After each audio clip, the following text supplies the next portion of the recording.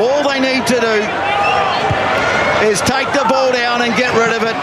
Canterbury come through. Wellington have got it. TJ Pettinata sends it back, and Peter Lakai puts it into the stands. What a year 2022 has been for the Wellington Lions. They've done the double.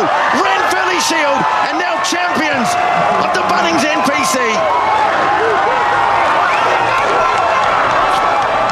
Oh, you love it, don't you? You just love domestic rugby, but it's not too often either that the All Blacks game is a curtain raiser for NPC footy. But this weekend, the domestic game is back with a test match in the afternoon. It'll provide provincial rugby as a main course for your diet. In fact, that'll be Hawke's Bay North Harbour at 5:05. Northland against Canterbury at 7:35, so a double header. And rugby fans, of course, will love it because we do in this particular country. Tasman and Otago get the 2023 season underway before Taranaki and Counties Manukau lock horns on Friday. And Campbell Burns, being the astute editor and judge of rugby, and the Rugby News magazine is his publication. He has previewed the competition in the latest magazine, giving us squads, etc., draws, everything that you want to know about the NPC upcoming. Campbell, good morning to you. Very good morning to you, Ian. Well, it's our lifeblood, isn't it, Campbell? Domestic and provincial rugby, and this is it at its very best. How much do you hang out for it each year? Oh, look, yeah. I mean, it's fair to say it's probably my favourite time of the rugby year. I mean, it probably suffers in that it has the All Blacks running at the same time, so struggles for a bit of airtime in certain sectors of the media. But look, it's great that this is wall-to-wall rugby. This is provincial pride. This is where you see the Super Rugby stars of next year performing, and also some fringe All Blacks as well. So I think it's going to be a good one, this NPC. Campbell, how do you like the format? Because goodness me, how many have we had in the last 10 to 15 years? Yeah. Well, it's been interesting. It's probably the best format, I think, since probably about 2010 when there was a full round robin. So they've gone back to what they had then, and that they've got a full one table going for one prize, which is far easier to understand. So you've got 14 teams on the start line, all going for the quarterfinals, and it's a matter of reaching that top 8. Last year was a step forward, I think, from what we had in 2021 with the old Premiership and Championship. But yeah, they've taken it a step further. The only thing that I think I'd like to see changed is the Storm Week done away with. Certainly some of the coaches I've been speaking to are keen on that with regards to player welfare. But you'd probably have to lose the quarter-final if that was the case operating in this window. So it's a bit of give or take there, but that Storm Week continues to be problematic. But overall, the format looks much better. See, not only for me do I like it for the playing point of view, this is where the coaches begin their in earnest their quest for higher honours, I would imagine. I mean, we've had, 4 new coaches appointed in Super Rugby this year. This is a kind of level, I think, that should be producing them.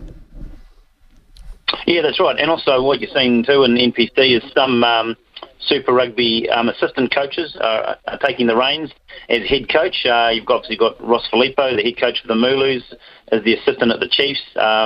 Craig McGrath has stepped up from the Blues to be the head coach of Auckland. So a lot of these guys are operating and coaching 12 months of the year now. And it was only a few years back New Zealand Rugby didn't allow that. If you were assisting with a Super Rugby side, you couldn't be the head coach of an NPC side. But I'm not sure what the rationale behind that was, but that has changed. So you are seeing that there are a few new head coaches in there. They'll be certainly building and wanting to put their name forward because, there are a few changes ahead in Super Rugby as far as coaching personnel. Auckland, Wellington, top of the billing in terms of the market at the moment, Campbell. But overall, if you look at the squads, who do you think this far out has the most imposing squad? Yeah, well, I guess much will be determined by the naming of the All Blacks Rugby World Cup squad on Monday, and also Tonga, Fiji and Samoa next week as well, because some fringe players there will come back to various provinces if they miss out.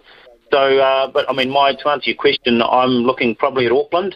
They're going to get 3 or 4 fringe All Blacks in their pack, and that's going to be exciting for them. So Auckland, Canterbury very settled. Ryan Crotty's back for them.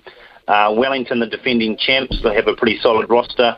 Waikato, very, very solid roster, and they've made a great signing in Josh Ioane to play 10. So those four would probably be favourites to make the semis, but there's a real logjam in behind there of sides who could probably crack the playoffs, including Hawke's Bay, Bay of Plenty, Otago, and Tasman, who missed out surprisingly on the playoffs last year. So there's some pretty decent rosters out there, but I guess those big four that I named, Auckland, Wellington, Canterbury and Waikato, would probably have have most depth of all the unions.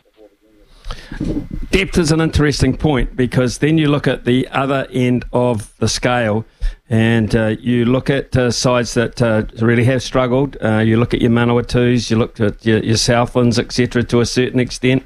And I just wonder, are we going to see more of an evenness because of the nature of this, where everyone plays everyone, a bit more of a balance?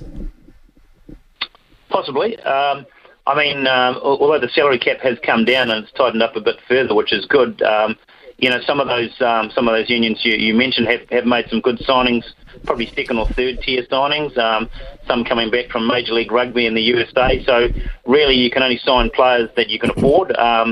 And so, you're looking at about a 28 to 30, 31 man roster, all up. And I guess, so some of those bigger unions can afford to pay their players a bit more, make more signings, but the other unions may have to go local, which I think is a good policy. But I guess it's that balance between, bringing in someone experienced to plug a gap if the local can't move up.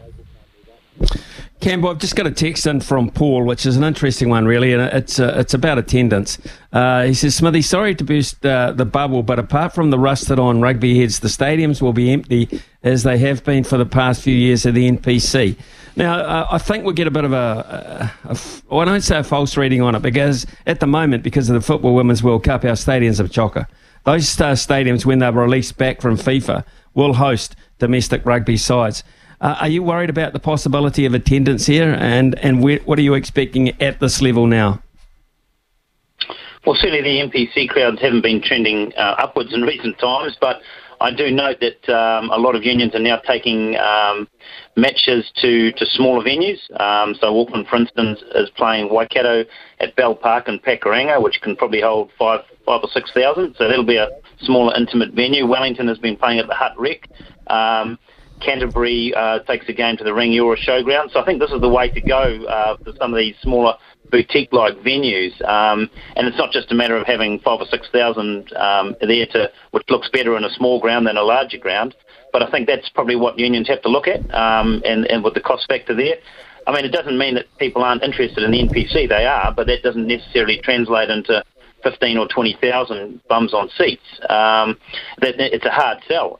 It always has been at this time of year, certainly since in the professional age. So it's not going to be a matter of judging a union's success by getting 10,000 through the gate. It's whether they can engage with their community, take it to some of these smaller venues, and still get pretty solid, smallish crowds. And I think that's where you have to look at it. You can't be judging it on Super Rugby type crowds, or even looking at the FIFA Women's World Cup, which is, they promoted the hell out of that in the last month. And, to be fair, they've probably given away a lot of tickets. It's a hard sell sometimes for some of these marketing people at NPC unions, but it's not reflective. If you see a ground that's nowhere near half full, that's not reflective, I don't think, of the interest in this competition.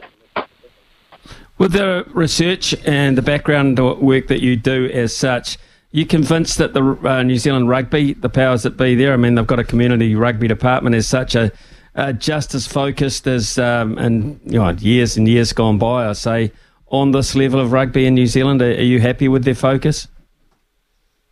Well, you certainly like to think so. I think it's very much a discussion point around the board table. The problem is it doesn't make money compared to, say, Super Rugby or the All Blacks. So you could look at it as a third-tier competition or a developmental competition.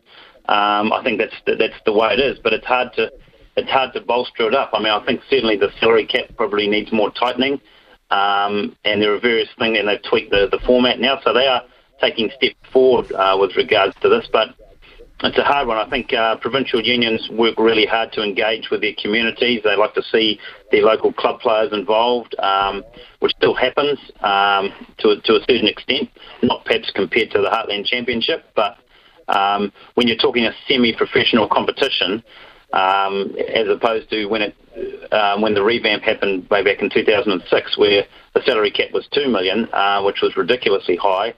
It's now more aware of where it stands in the calendar, the NPC, and it's not the most important competition in New Zealand rugby, but it probably is as far as New Zealand only teams. So it's still got to have that emphasis.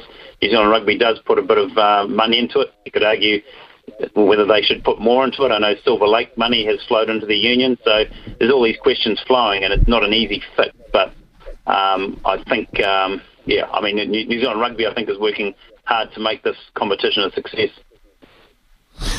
Talking to Campbell Burns here, of course, he is the editor of the Rugby News magazine, folks, for all the latest rugby updates, analytics, interviews, and more, with a real focus on the NPC preview in this particular edition. Campbell, I just wondered too, the All Blacks will name another side tomorrow, heading into the weekend at Forsyth Bar in Dunedin. Are you expecting a relatively new look compared to the last two sides?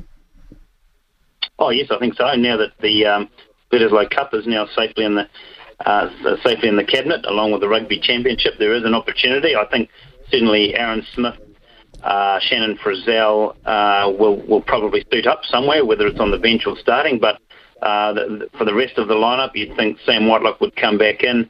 Sami Penny-Finau and Dallas McLeod should be in for their debuts because we need to have a look at them before they announce finally the squad on the World Cup squad on Monday.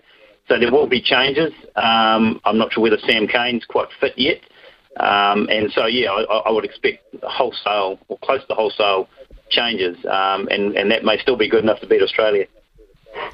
Could anyone, in your opinion, force their way into the World Cup or play themselves out of the World Cup then? I mean, are you expecting an 18-15 split out of the 33? What are you considering there? Yeah, that's a hard one. There has been talk of 19-14 or 18-15, but the squeeze is going to go on certain positions. So, for instance, bear in mind the All Blacks have got a 36-man rugby championship squad, and they have to cut 3 of those at least. And you've got the wild cards of David Havili, who I understand is back for Tasman against Otago on Friday night. Will he make it in? Will Ethan Blackadder be fit? Joe Moody. So those are probably 3 players who could break in if they're fit. Fletcher Newell hasn't played a game in months, so he will probably have to play, either start or off the bench on the weekend. I can't see too many players playing their way out, but having said that, it'll be tough for someone like Dallas McLeod, if they're looking closely at Havili, to make that squad, given they're not going to take more than 4 midfielders, and if there's only 14 backs chosen, there's going to be a real squeeze on the outside backs, which means someone like Sean Stevenson will probably have to go back to North Harbour, which will be great for them, but it'll be tough to give him any sort of opportunity. Great shame. So, what talent. Man, Australia would love to have talent like that, wouldn't they? Hey, terrific catch up with you, Campbell Burns. It is the number 1 rugby magazine in the country. It is the Rugby News magazine, of course, and you can get your copies now because you'll want to find out more about the NPC. Campbell, terrific. Great publication, man, and have a terrific day. Thanks for your time. Well done. Cheers, Campbell Burns. Cheers. Yeah, cheers. Campbell Burns there from Rugby News magazine. We'll be back very shortly here on SENZ.